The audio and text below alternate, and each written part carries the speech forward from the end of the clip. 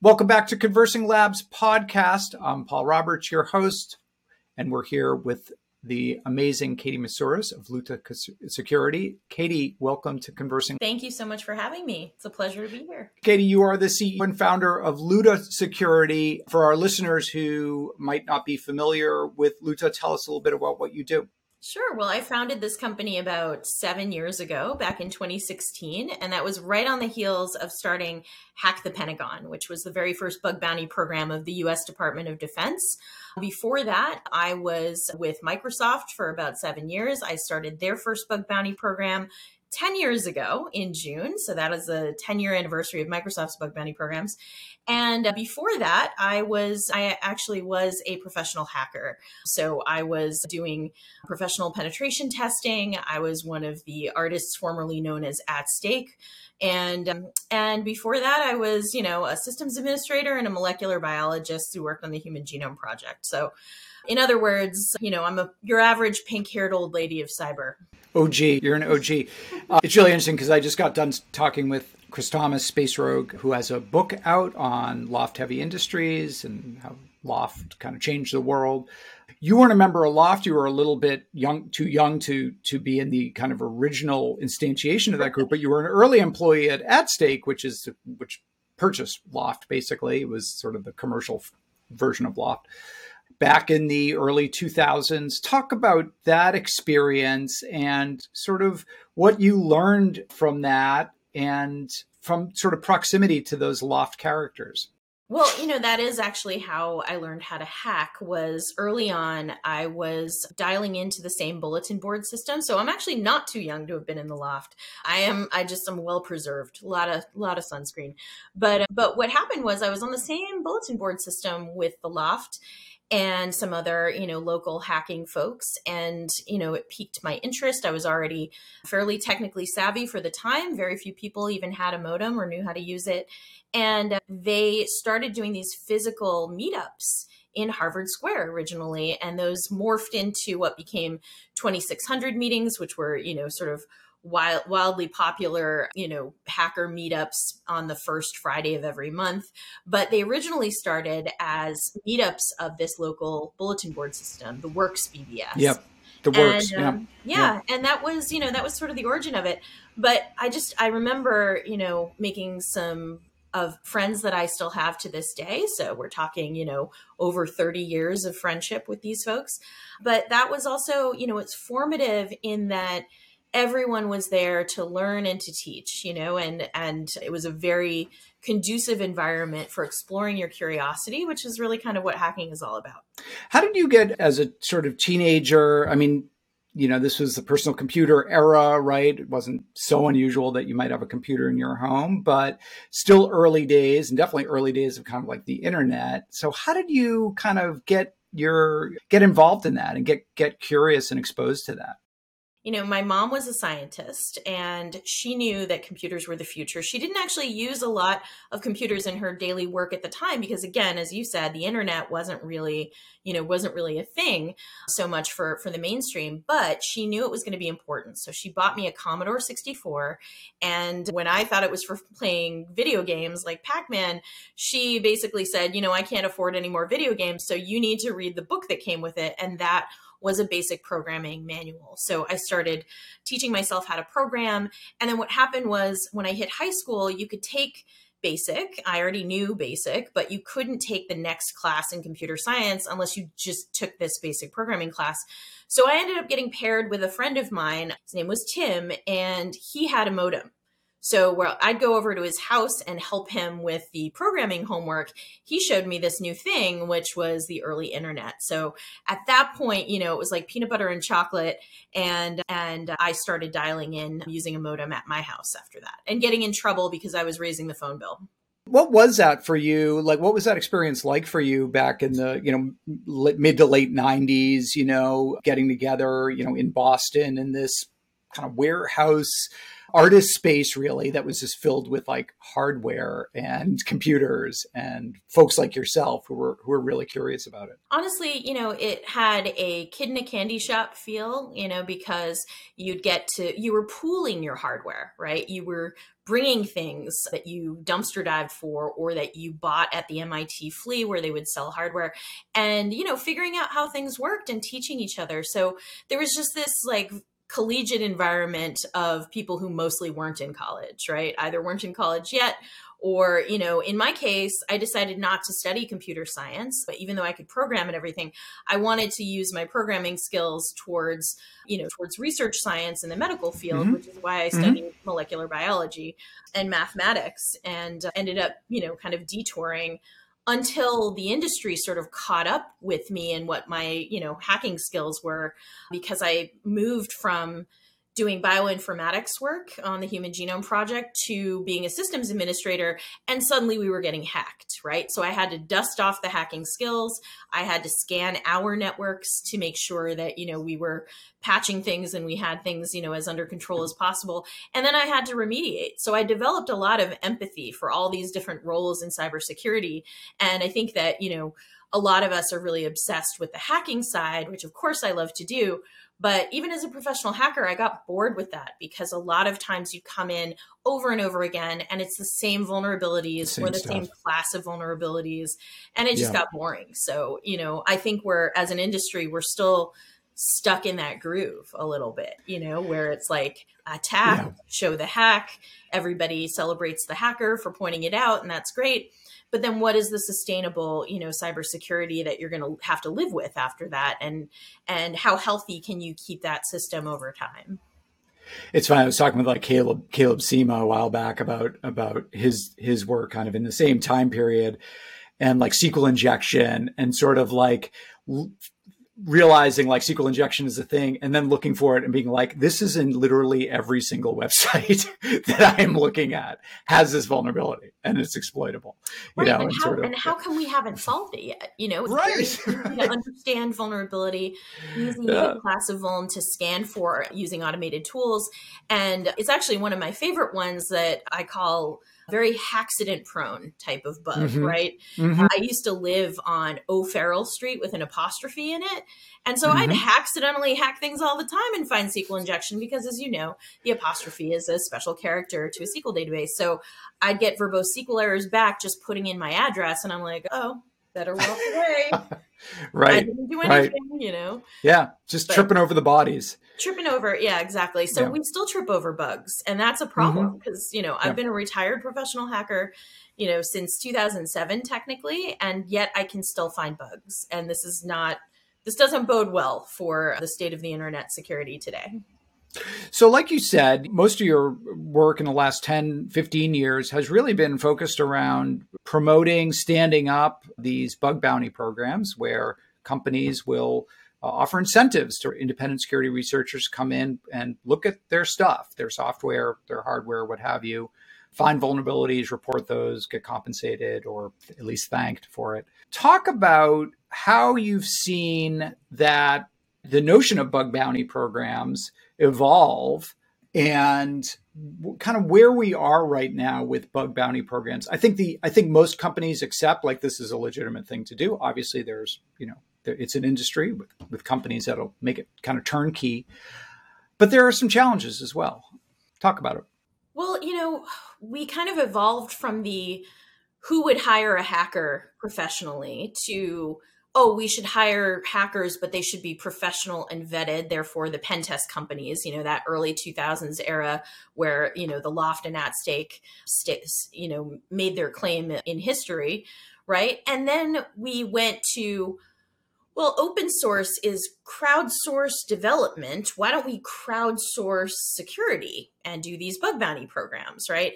And it all seemed very logical until you realize that, like, wait a minute, who is fixing these vulnerabilities? How are they dealing with, not just the problem of duplicate reports, but what does a duplicate actually tell you? It actually tells you that a vulnerability is fairly easy to find, meaning more than one person could find it.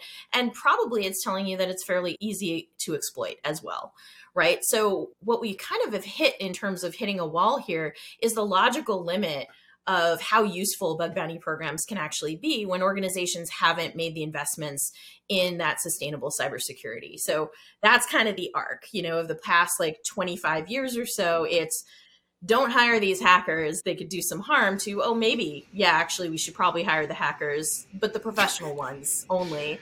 And then it was like, maybe the white we hats, outsource them. And now it's right. like, actually, we can't deal with these reports. Maybe we do private bug bounty programs, which are basically a variety of pen test, private pen test.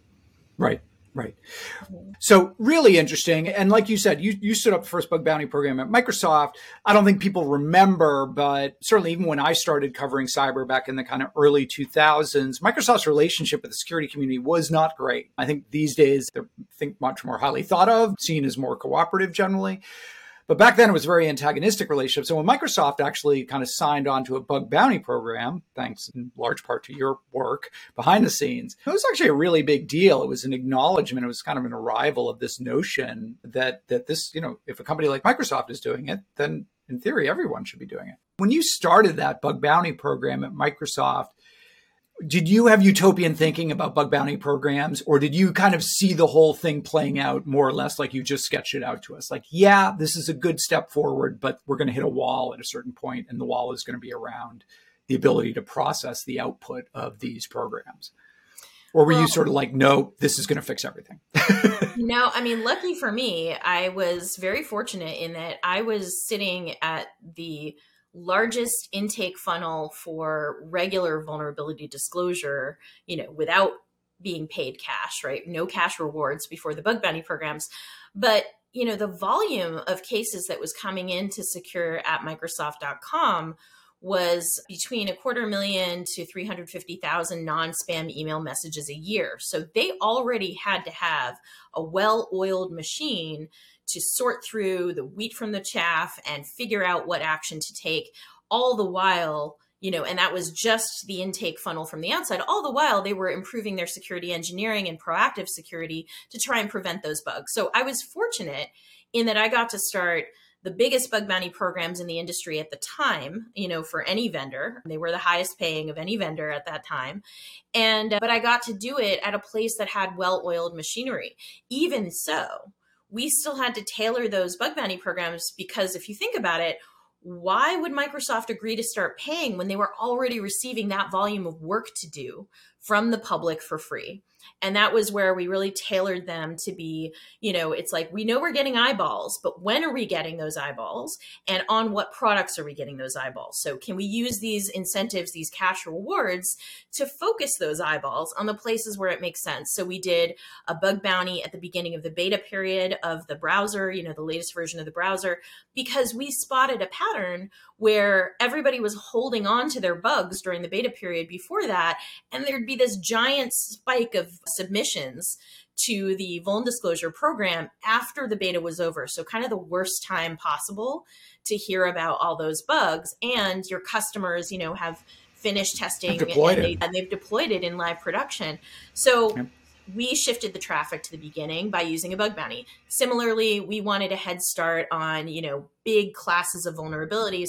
So we started the mitigation bypass bounty, which is just a fancy way of saying we wanted new exploitation techniques, not just the next O-Day, but the next exploitation technique.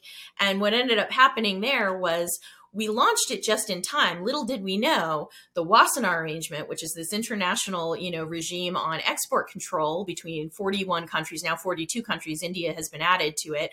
But the Wassenaar arrangement had just 6 months after I launched the bug bounty program, added the exact things that, essentially to the export control list of these countries, added a bunch of these new exploitation techniques to what had export controls on them. So had that timing not worked out, had they added that to the export control list before I launched that bug bounty, we probably would never have seen Microsoft's bug bounties that hit the light of day. So that was serendipitous right there. What are what are some of the challenges? Because with Luta, you advise companies and organizations as well, public sector organizations, on implementing programs like this. What are some of the biggest challenges you see just in both rolling out and maintaining and sustaining vulnerability disclosure or bug bounty programs?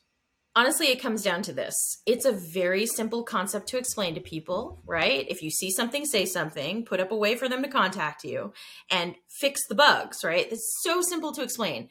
Devil is in the details of implementation. And I think that because it's really relatively simple to explain, there's a gross overestimation in the power of people to just kind of figure it out, right? And I think, the US government is a great example. There was a binding operational directive that was the first binding operational directive issued by CISA. And they said that all federal agencies have to have a vuln disclosure program, not a bug bounty, but just some way for people to contact you. Seems simple enough, right? Their whole FAQ started with, what if I don't have anyone to fix it? And it's like, well, just figure that out. But at the very least, have a point of contact so people can tell you about it. So even the federal government was underestimating what it was going to take to actually implement one of these programs. And then fast forward a couple years, where, CISA issued another operational directive where they basically said all federal agencies need to patch all these known exploited vulnerabilities, right? You'd think with a vuln disclosure program, there would be no such thing as, unpatched known exploited vulnerabilities. And yet CISA still had to issue that directive. One of the federal advisory boards I'm on, the NIST board for Information Security and Privacy Advisory Board, we got a report out from CISA on how that program is going, how the known exploited vulnerabilities list program is going. Turns out not so well. Why? Because the federal government doesn't have the resources to sustainably keep up with even the patches that we already know about, right? Even the issues that are being exploited out there. So it's somewhere between 1.2 and 1.4 million unpatched internet-facing federal endpoints that are still hanging out there. So add that to the oversimplification of, well, we'll just start a vuln disclosure program or a bug bounty program.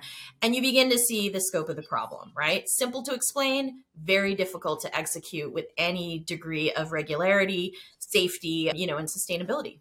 One of the things we've seen just from a evolution of threats and attacks perspective, right, is a shift left, you might say. Malicious actors much more interested now in development environments, development pipelines, open source code or proprietary code, supply chain as an avenue into organizations. So we've seen that most recently with the LastPass attack, right? Attack on a developer system, a Circle CI, and obviously going back SolarWinds and Code Cove and places like that. Organizations obviously struggling to address this risk. Is there a role for a bounty type program approach to that software supply chain problem, or is that really not applicable in the context of software supply chain risk? Well, it's tricky to use bounties in the context of software supply chains, but where we've seen them used successfully are things where there are packages that are inclusions, in larger code bases. And if you can, essentially as a bug bounty hunter, if you can substitute your package for, what the intended correct package was, you're demonstrating a supply chain risk, right? You're demonstrating a dependency risk. So we have seen some of it used in that way, but there's so much more to, a robust, sustainable, and secure CI/CD pipeline that bug bounty alone is not going to be enough to help enumerate all of the places where an adversary could get you. But I do admire, I guess, the efficiency of hacking software supply chain because, you've got hack once, pwn everywhere. And I think that, the efficiency there is something that we should be trying to pay attention to, as defenders. But yeah, bug bounty is not gonna solve that entire problem, but certainly in identifying some dependency confusion issues is a good place to start. Right. And my sense is there just isn't, one of the realizations is there just isn't as much monitoring or attention to development environments, development pipelines. So that is an advantage for adversaries as well. One of the things that I think is encouraging about sort of the focus on supply chain risk, and we're seeing the Biden administration talking a lot about software supply chain risk, is that it does address a sort of underlying code quality issue. And this is something that you're talking about as well. Like we can have bug bounty programs where we're just tripping over SQL injection and cross-site scripting. All these vulnerabilities we've been talking about for 2 decades are still getting created. We haven't really moved the needle in terms of code quality. It would seem like as we talk about supply chain risks, that there is more of an issue on code quality. I'm sure this is something you're thinking a lot about, right? Which is how do we, as I said, move the needle within development organizations on getting vulnerabilities out of code, making sure they don't end up there in the first place versus, discovering them when they get created. Well, I think, what is good about the Biden administration's, national cybersecurity strategy is that we're finally seeing what I would call a shift in the Overton window on software liability. It's been a, nuclear waste kind of topic. Nobody wants to touch it. Why? Because the software industry has very successfully lobbied against it for a long time. And something that's important to the United States is being, an innovator in technology. That is something that I didn't realize how entwined with USA DNA that really was until I visited the Capitol, got a tour, and saw, artwork around the rotunda that showed telegraph poles and things like that, and a plaque to, the inventor of Morse code in the Capitol, right? So it's very important, to the United States to continue to lead in technology development, which has put a damper on regulation and software liability. So I think the Biden administration putting, a line in the sand and saying effectively, look, if you are a for-profit company, and you are, let's say using some open source in your for-profit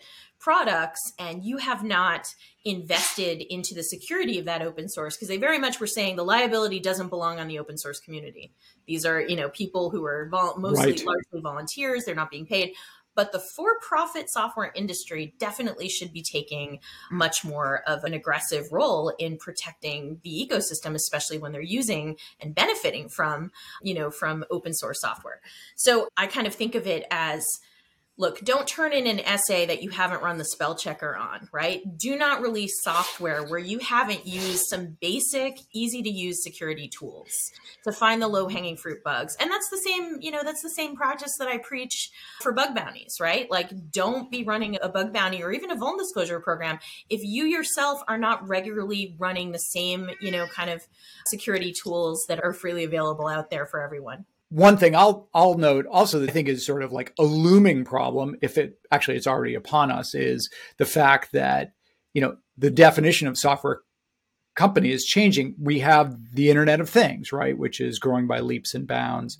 We have all of these companies who have maybe historically not been software makers, hardware makers, equipment makers, who are now writing applications and supporting infrastructure, wrestling or not wrestling with these very same issues. And in some cases, making the exact same mistakes, right? Kind of tripping over the same hurdles that companies were tripping over back in the 90s or early 2000s. In one way, a lot of green fields for a company like Luta Security. On the other hand, a little scary because you start talking about kind of cyber physical impacts and things that are really, in people's bodies or in their homes and businesses, and really have the potential to cause a lot of disruption. Yeah, no, that's exactly where we've seen kind of moving through different layers, I guess. I mean, it went from a lot of stuff was concentrated mostly on servers, and there wasn't too much, of interest on clients. But then personal computers got more powerful, and, network connectivity got faster. And so then you started seeing much more hackable things, in people's personal lives, right? So the shift from network-based vulnerabilities to application-based vulnerabilities was a big shift in the early 2000s. And then we started seeing this, progression, and these little devices, these little computers, the mobile security space was lagging far behind the desktop security space for quite some time. And we didn't even have update clients for mobile phones for a really long time, right? So I think that every industry has to unfortunately relearn these lessons as soon as they are touching code, which is, where there is code, there are bugs. Where there are bugs, there are hackers. Well, so you talk about this kind of challenge that companies that introduce bug bounty programs have to respond to the data, to the work that they create. What is your advice to companies, either who have existing bug bounty programs and are struggling with that, scaling the response problem, or who are contemplating a bug bounty program and might hear Katie and say, aha, see, we shouldn't do this because we're not going to be able to deal with the output of this program anyway. So what's your sage advice to these companies? So honestly, everybody knows about the role that hackers play in these bug bounty programs. It's all these other cybersecurity jobs being on the receiving end of these reports. And I'm not talking just triage, but actually like pushing the bug through to its logical conclusion to get it fixed. That kind of job, mostly people don't want to be in that job for very long. Like Microsoft, I think Popular Science called Microsoft's, the job of Microsoft security grunt among the top 10 worst jobs in science. It was between like elephant vasectomist and whale feces researcher. So it's a terrible job. So what I would give as advice is understand that there is no glamour in that job. Once people get good at that job, they want to move on. So where a lot of our customers actually end up using Luta Security is the fact that they don't know how to hire people who know how to do this, because most of them have run away screaming if they've done it before. And two, if you try and pile it on to yet another thing, another hat that your existing security people have to deal with, that becomes the least favorite part of their jobs. And it costs you in the incident response arena, or it costs you in the preventative, secure development lifecycle arena, because these people are dealing with these bug bounty reports. So one, understand, running these programs efficiently, it's the toughest job people will never love. And, training for it, just understand that you are going to be in a perpetual state of training and onboarding for these roles, because by nature, people are going to move onward and upward and out of those roles. And that's where we see sort of strong bug bounty programs start out. Someone who's really passionate about it, they leave the organization, maybe it changes hands to a few other hungry individuals who want that experience, but eventually it just kind of starts to disintegrate. And, without the boring parts of security, the process, and the documentation on how to run these programs consistently, you end up in this state of aqueducts collapsing, whereas, they helped move water in Rome before, right? Right. In some ways, it's kind of similar to almost like a retail type environment, right? I mean, companies like, McDonald's or CVS or whatever, they just kind of intuitively understand, like, a lot of these jobs, cashier or whatever, like there's going to be a lot of churn in this job. It's not something somebody's going to do for 20 years, but, some people will move up and some people will just move on. And that's just the nature of this job. But I think maybe in technology or InfoSec, there's this notion like, well, all these jobs are sought after and sexy and things that people would want to do forever. And you're sort of saying, yeah, don't flatter yourself, right? Like just be prepared for the inevitability that you're going to have to keep, moving people in and out of these jobs to keep the program running. Yeah. And I think a lot of people think that the bug bounty platforms will handle that for them, right? That, well, we're outsourcing triage so we don't burn out our internal security folks. Well, the triage is pretty imperfect if you don't have that internal context, right? So what bug bounty platforms are great at, and they're varying degrees of great at, but the idea is they deduplicate it for you. And they also, will validate that is this bug real or not. What we've seen are bug bounty triage companies or bug bounty platform companies with triagers shutting down valid issues, right? Like improper triage of valid issues. We've also seen them, doing things like misunderstanding the severity, saying like, yes, this repros, but you look at it and there's no security or privacy impact. So you're like, yes, that set of steps definitely works, but to what end? You know what I mean? So it's that context aware bit that actually can focus the attention of your internal security team. That's the missing link that we see a lot. So, and unfortunately that context aware triage and sustainable programs, that's the thing that people are lacking. And right now, as far as we can tell, there's nobody else who's doing this for organizations in this area except for us, right? And we're eager to get more professionals cycled through, but we have a really interesting model where we actually allow our customers to hire our contractors off of us at the end of a staff augmentation engagement, because we believe in labor rights and labor mobility, and we don't want to trap people in either, a bad bug bounty gig economy job where they might not get paid, right? They found the same bug as the next person, but they were a little too slow. And so they didn't work. Sorry. Yeah, right. Or we don't want people, feeling trapped in a steady job, but that they actually hate, you know what I mean? And so we understand the nature of this labor, and we just have a different labor model around it that's more realistic. So you kind of anticipated my final question, which is, we're speaking to you on International Women's Day, and you, among your many other accomplishments, really been a outspoken advocate for women in cyber and information security. I think probably when you were starting out back in At Stake, this was a small group. It's a much bigger group today. So I wanted to just kind of get your thoughts and reflections on International Women's Day, and also what work's left to do here in information security to make it a more hospitable profession to women than has been historically. Yeah, I think so. My big issue is pay equity. And I think if we don't solve the pay equity problem, you can get more women or more underrepresented people in a given industry. But if they're paid inequitably, guess what? The wages go down in that industry. We saw that happen in computer science, right? Early computers were these hidden figures, these women who were hired to program this calculating machine, and we don't even know their names, right? And this was wartime, doing these calculations and whatnot. We saw the NASA movie Hidden Figures. And what happened was those were the lowest paying jobs because they were not considered to be, essentially managerial, right? Or strategic. Yep. They were considered to be a variation of a typist job, right? And so if we don't solve pay equity and solve the pay gap between, women, and especially women of color, and, traditionally white males, then we're not going to be solving anything. We're just going to be lowering the pay rate for the profession. So I think step one, Pay Equity Now, which is the name of my foundation, payequitynowfoundation.org is where you can find out more about that. But I think that the more we commoditize cybersecurity jobs, the higher the risk is that we will be hiring out of these underrepresented groups like women and other non-white people, and we'll just end up lowering the pay. So not let that happen.